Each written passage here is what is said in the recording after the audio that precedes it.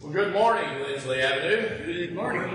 It's good to see everyone this morning. Good to have some visitors. Good to have some additional visitors.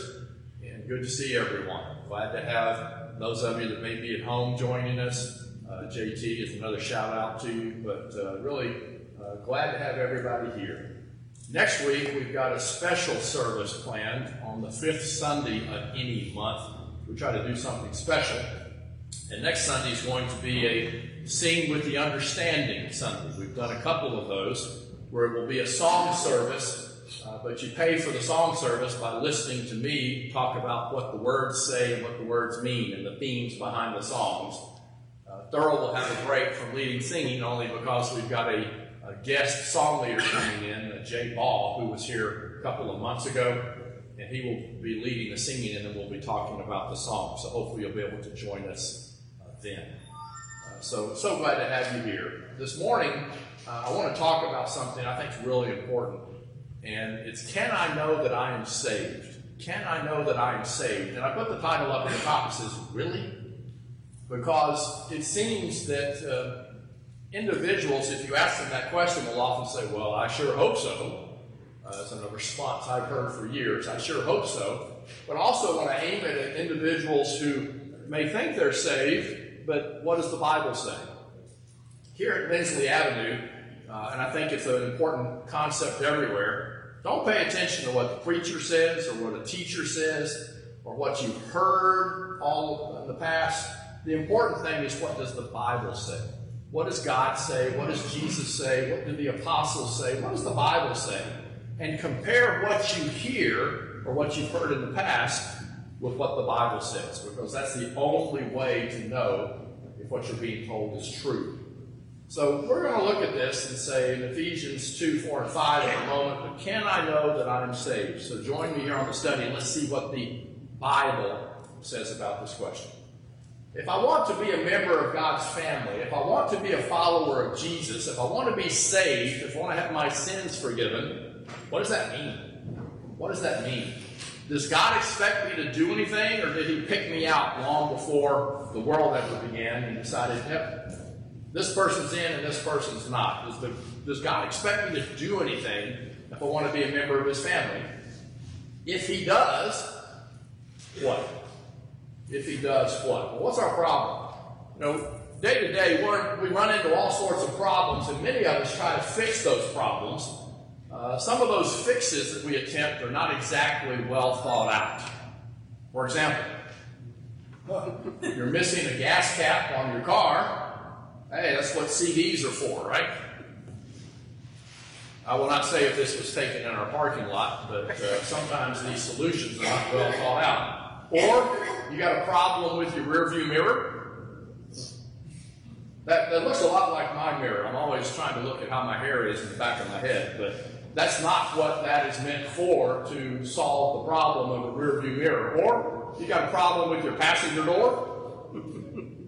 All you need is a piece of wood. So these are not exactly problems that have been fixed properly. But we all have one problem that's an incredibly important problem, and that problem is sin. Sin is the idea of missing the mark, originally a military term. You're aiming a bow and a target, and you miss it. You're off target. Well, our target was to be the kind of people God wants us to be living for God and to do what God has said and avoid things God has said don't do. Sin is when we are off target. It's falling short of a standard. Again, the target, the arrow doesn't make it all the way, or wandering off. Right? I'm supposed to be on this road going straight home to God, and I'm off in the field somewhere. Or it's a line that God has drawn saying, do not do this, and I step across it anyway. A willful act of doing something God said don't do. And it can be all sorts of things. It can be lying, stealing, being drunk, all sorts of immoral behavior, anything that God has said don't do, and we do it anyway. Well, here's a bulletin. Every single one of us, myself included, have done something God said don't do, knowing full well he said don't do it. We are all without excuse. Every single one of us are without excuse. And that's what it means when the Bible talks about sin being universal. In Romans 3, Paul says, none is righteous, or no one is righteous, no, not one. No one understands, no one seeks for God, all have turned aside, together they have become worthless, no one does good, not even one. Now, that's a pretty pitiful description of humanity. And if God were able to be depressed, I'm not sure he can, but if God were able to be depressed, this would be something he might think and say in a state of depression. Because all of humanity, every single one of us, other than Jesus, but every single one of us have been in this group that Paul's talking about here.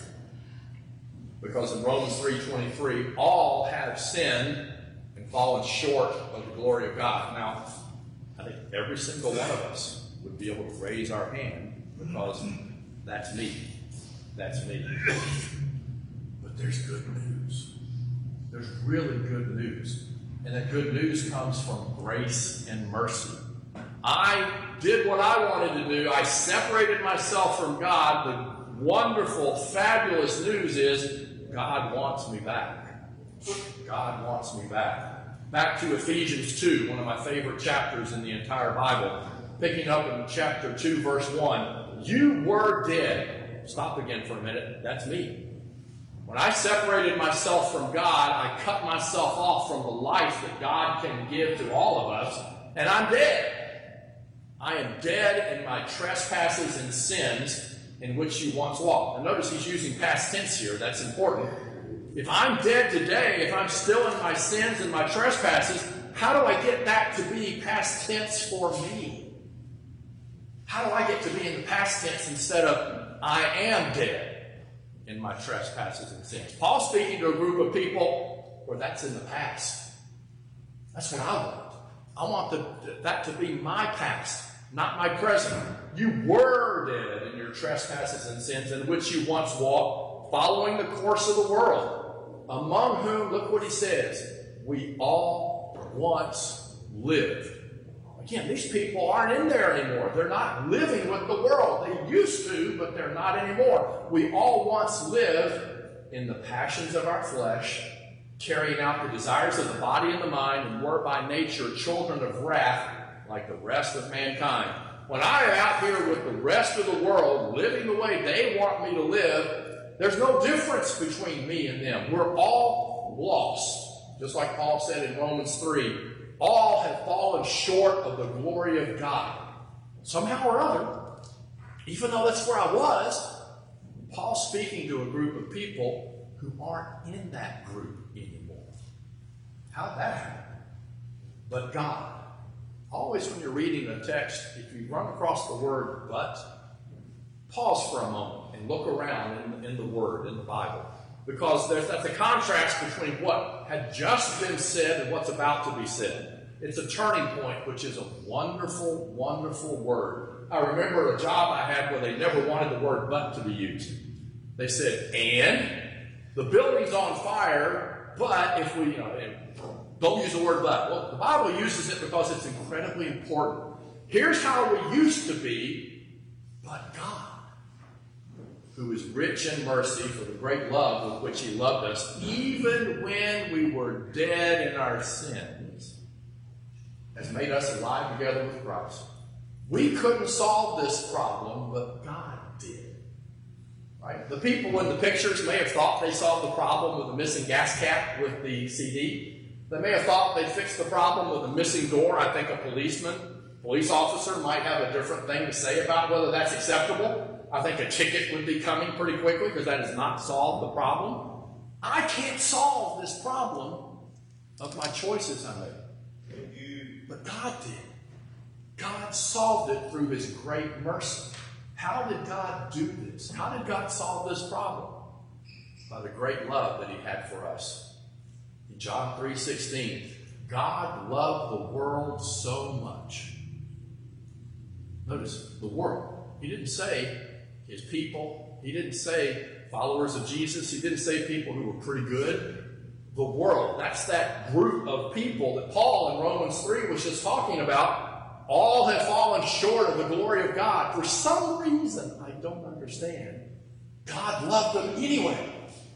And that's you and me. We all have been in that world out there. And if you're still in that world out there, God loves you just like he loves each and every one of us. God loved the world so much that he gave his only Son, that whoever believes in him should not die but have eternal life. So the first step that's necessary to be forgiven by God is to believe in Jesus. If God's going to save people who he picked before the world ever began, if God's going to do it entirely on his own, we don't need John 3:16. God loved the world so much that he saved the people he wanted to, and that would be the end of the whole Bible. No need for anything more. If God's going to just save whoever he wants to, what's the point of the rest of this? Because God would have picked some of us and not others before the world was ever even created. But God loved the world so much that he gave his only Son, that whoever believes in him should not perish but have eternal life. Step one, believe in Jesus. The only way out of the world, the only way out of people who have fallen short of the glory of God, is to start by understanding who Jesus is, what he did for us, and to believe in the promises that he has given to each and every one of us. Believe in Jesus as the Son of God, as the eternal Word who lived and died to give us an opportunity to become a member of God's family. Very important step one. Without this step, nothing else matters. Nothing else matters. In John 20, verse 31, many things John has said right before this. There are a lot of other things Jesus did that aren't recorded in the Gospel of John. I mean, he didn't record his whole life. But look at verse 31. These things are written down in the Gospel of John that you might believe that Jesus is the Christ, that Jesus is the Messiah, that Jesus is the chosen one of God, that he sent to take my place and pay the price for the choices I made, that Jesus is the Christ, the Son of God, and that by believing you might have life through his name. We must believe and understand that we are sinners. We must believe that Jesus is the Christ, the anointed one, the chosen one, the Son of God that he sent to save us. We can't get out of the world headed to destruction. Can't become a member of God's family without step one. Now here's the next question. Is that all we have to do? Is that all God tells us to do? Is there anything else? I just need to believe, and then I can keep living the way I want. I can believe and chug the booze. I can believe and lie anything, say anything I want to. I can believe and do whatever else I may want to do. Is that okay? We'll take a look. In Acts 3:19, Peter speaking here, speaking to a group of people, telling them what they need to do. They understand. He's been telling them who Jesus is, but look what else he says. Repent then and turn to God. That's actually the same kind of statement. Repent is another military term. It's an about face. You're headed this way, away from God. Turn around. Quit doing the things you've been doing that are taking you further and further away from God. Turn around and start heading back to God. Repent and turn to God. Why? Why do I need to quit doing the things that I'm doing? Why do I need to quit lying and stealing and all these other things that God has said, don't do it? Why? So that he will forgive your sins. So if I believe and I don't turn my life around at all, it doesn't sound like I'd be doing what God's telling me to do right here through Peter. I need to believe, I need to understand what Jesus wants, who he is, right, and what he did for me, but I got to start changing my life and heading back to God. I can't keep living the way I am living if my life's going to change. So I need to believe and to repent. We were dead when we were living in sin.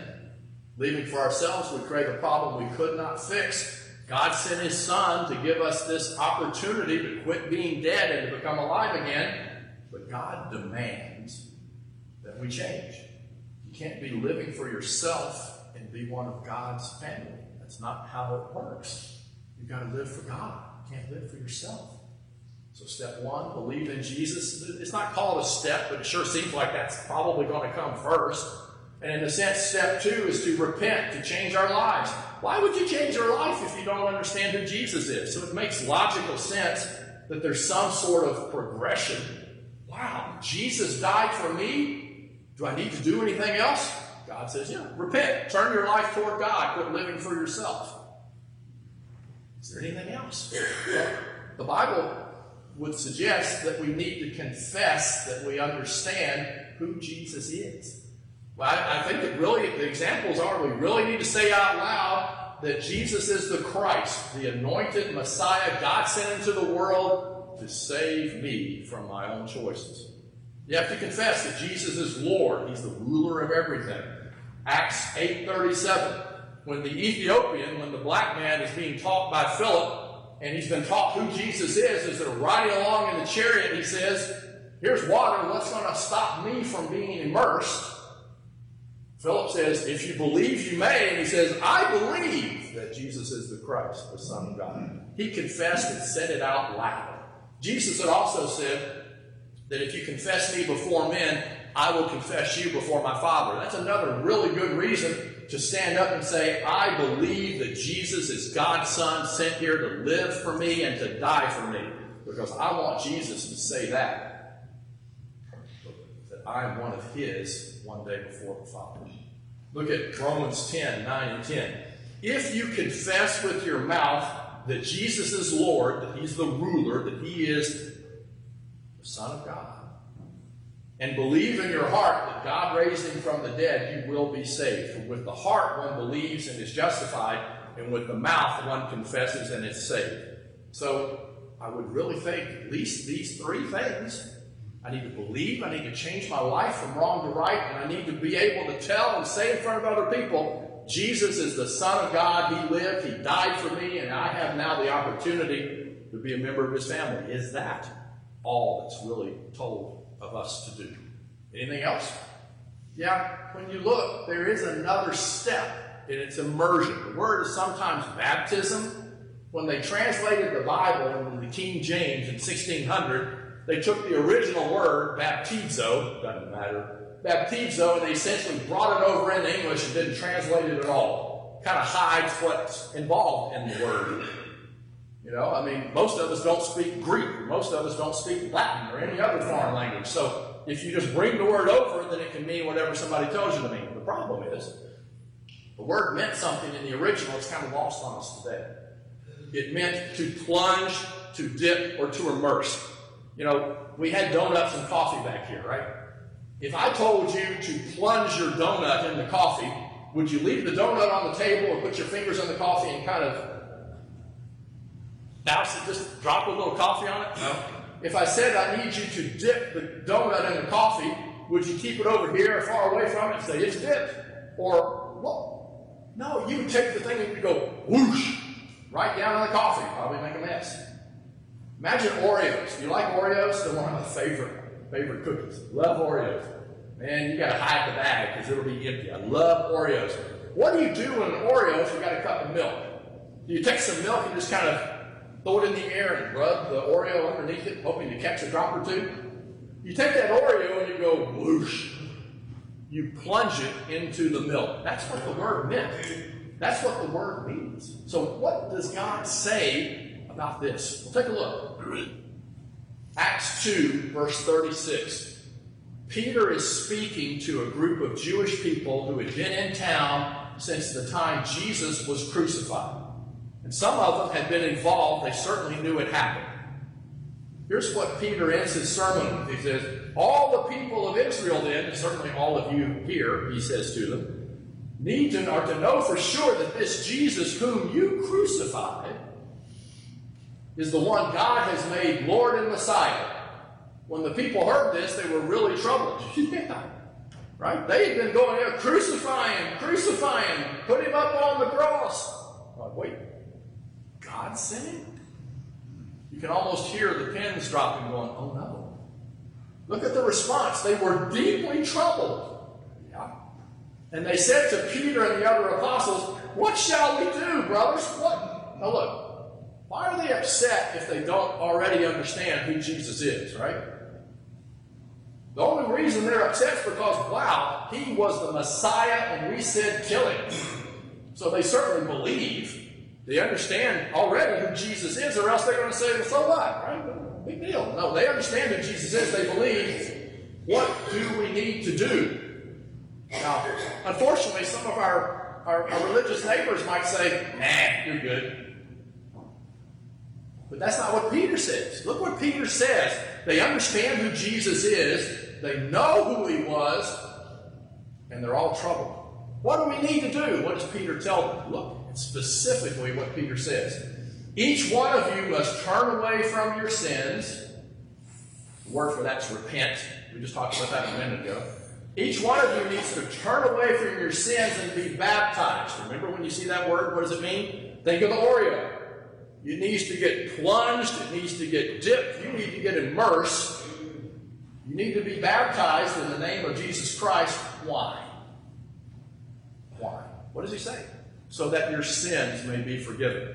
Now, if they've already believed, were their sins already forgiven? Well, what does Peter mean here, if that's true? If their sins were forgiven when they understood what Jesus, who he was, they'd be like, Peter, sorry, we already understand who Jesus is. We don't have any more sins. They were forgiven a moment ago, weren't they? Peter doesn't seem to think so. Because he says, you know who Jesus is. Every one of you has to turn away from your sins, quit living the way you have been, and be plunged, dipped, or immersed so that your sins may be forgiven. Once you believe, you need to repent and be baptized so that your sins may be forgiven. And that baptism is in water. Remember the Ethiopian, the black man. See, here's some water. What's stopping me from being immersed, baptized?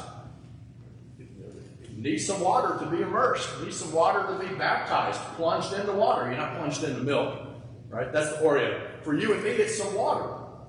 Well, when we're talking about it, what does that really mean? Well, look again at Acts 22:16. This is Paul, the Apostle Paul, recounting what happened when he was finally told what he needed to do.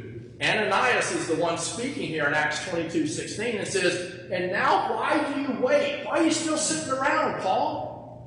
What's taking you so long? Why are you still sitting here? Rise and be baptized and wash away your sins, calling on his name or the name of the Lord. Let me say right away, there's no magic in the water. When we baptize someone, we don't give you a bar of soap.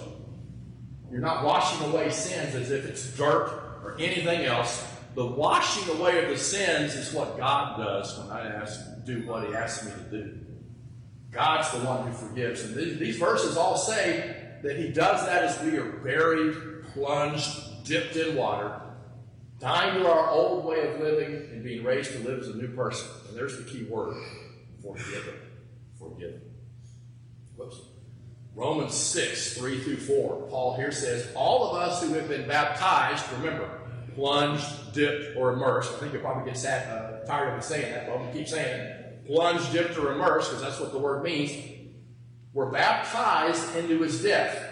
We were buried, therefore, with him by baptism into death, in order that just as Christ, just as Jesus was raised from the dead by the glory of the Father, we too might walk in newness of life.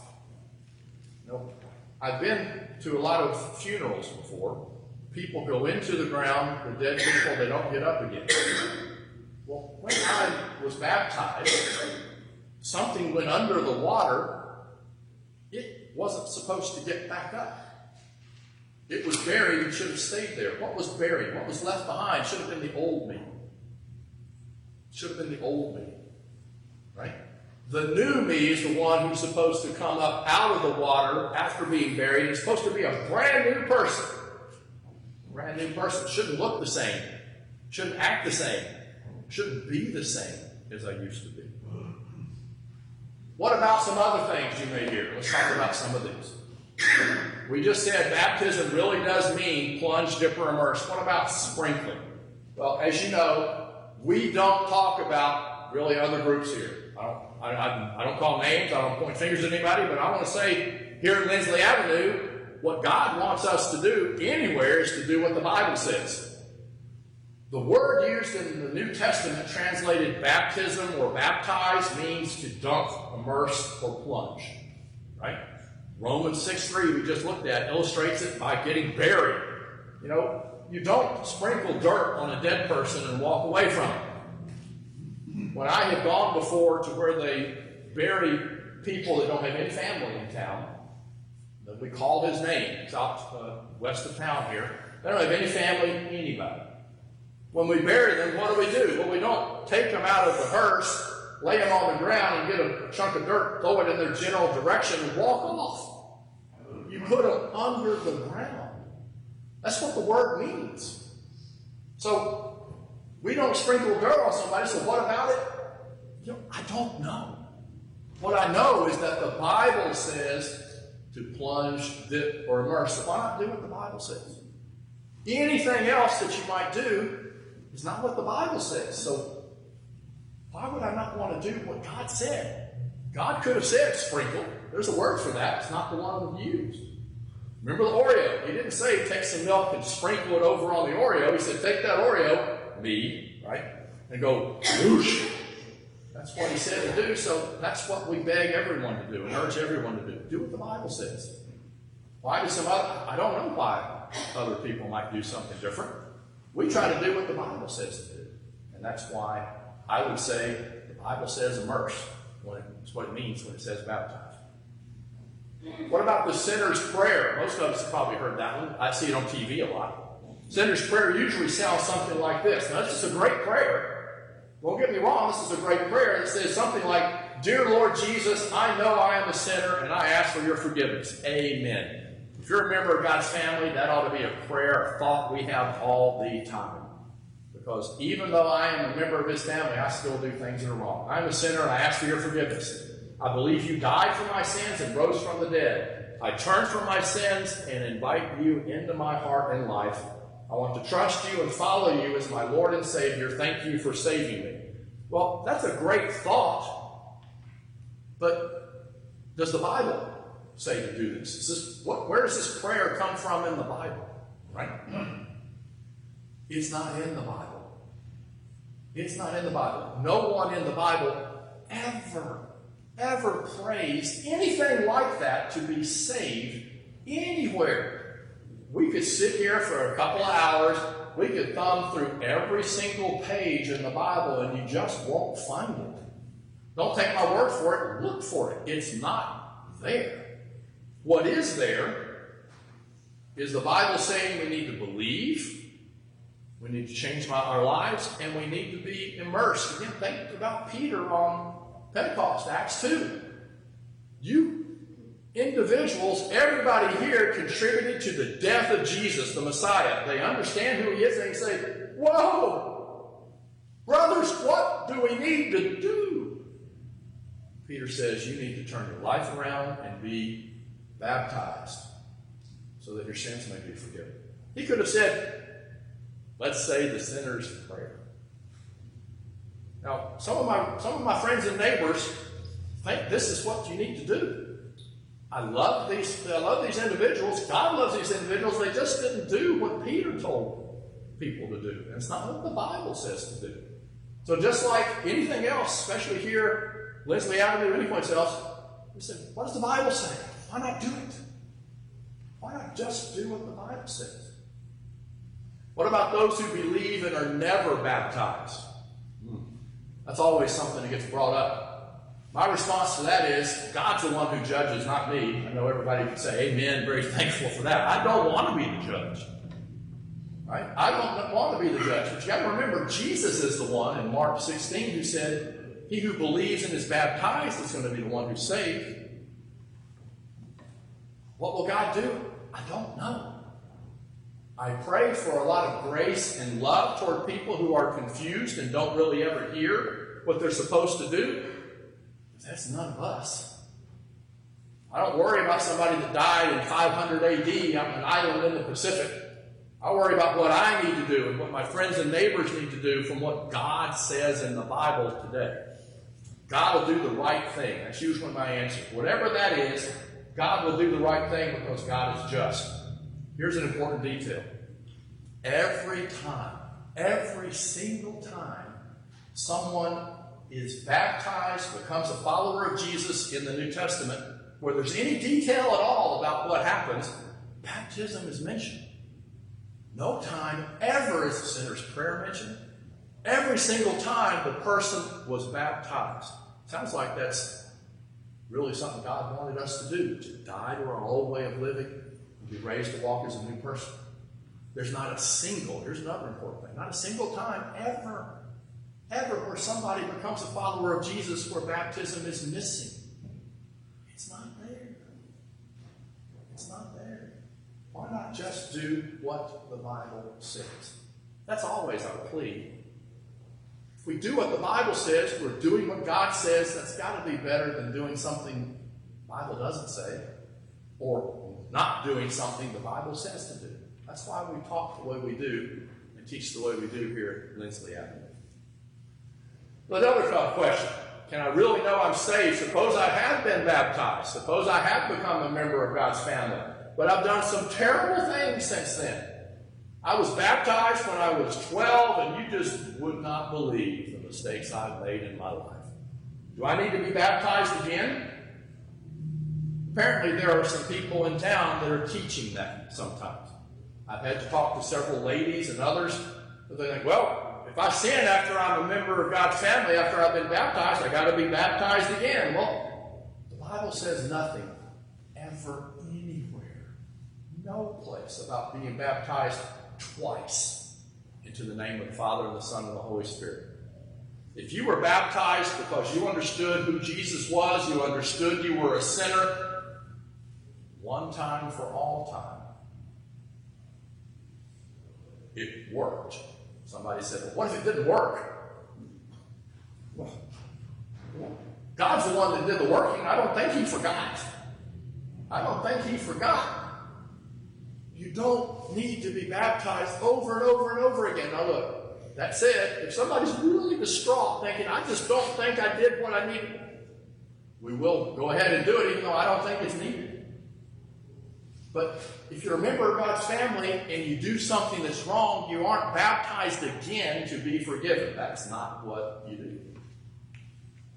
You simply need to come back to God. So how does that work? 2 examples. We're nearly done today.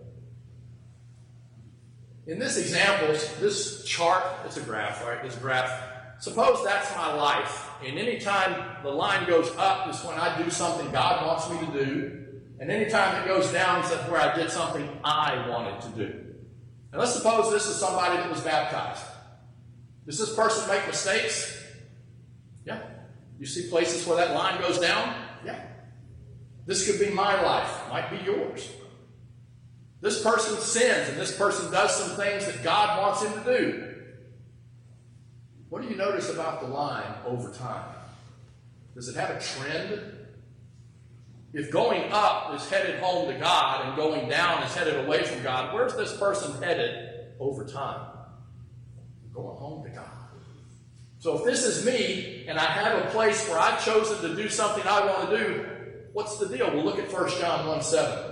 If we live in the light, if we walk in the light, just as he is in the light, if I'm living for God and living for him, choosing to do what God wants me to do as much as possible, but I still make mistakes, we have fellowship with one another, and the blood of Jesus, his Son, look at this next statement, purifies us, cleanses us from every sin. If I'm living for God and I confess my sins to God, Jesus' blood will cleanse me from those sins. I get forgiveness by praying to God, taking my sins before God. I don't have to be baptized every other day. The person whose life below is headed home toward God, that needs to be each and every one of us. If you sin, you pray to God, you ask for forgiveness. If it's public, if the sin happened right out here in front of the church building and you're on Channel 5 News and every newspaper and half the town's talking about it, then we usually suggest that you make a public confession of sin and we pray together here about it. That's what we do, because that's what God has suggested. Here's situation 2. Suppose this person has been baptized. How does this person's life look? Do they do some things God wants them to do? Yeah.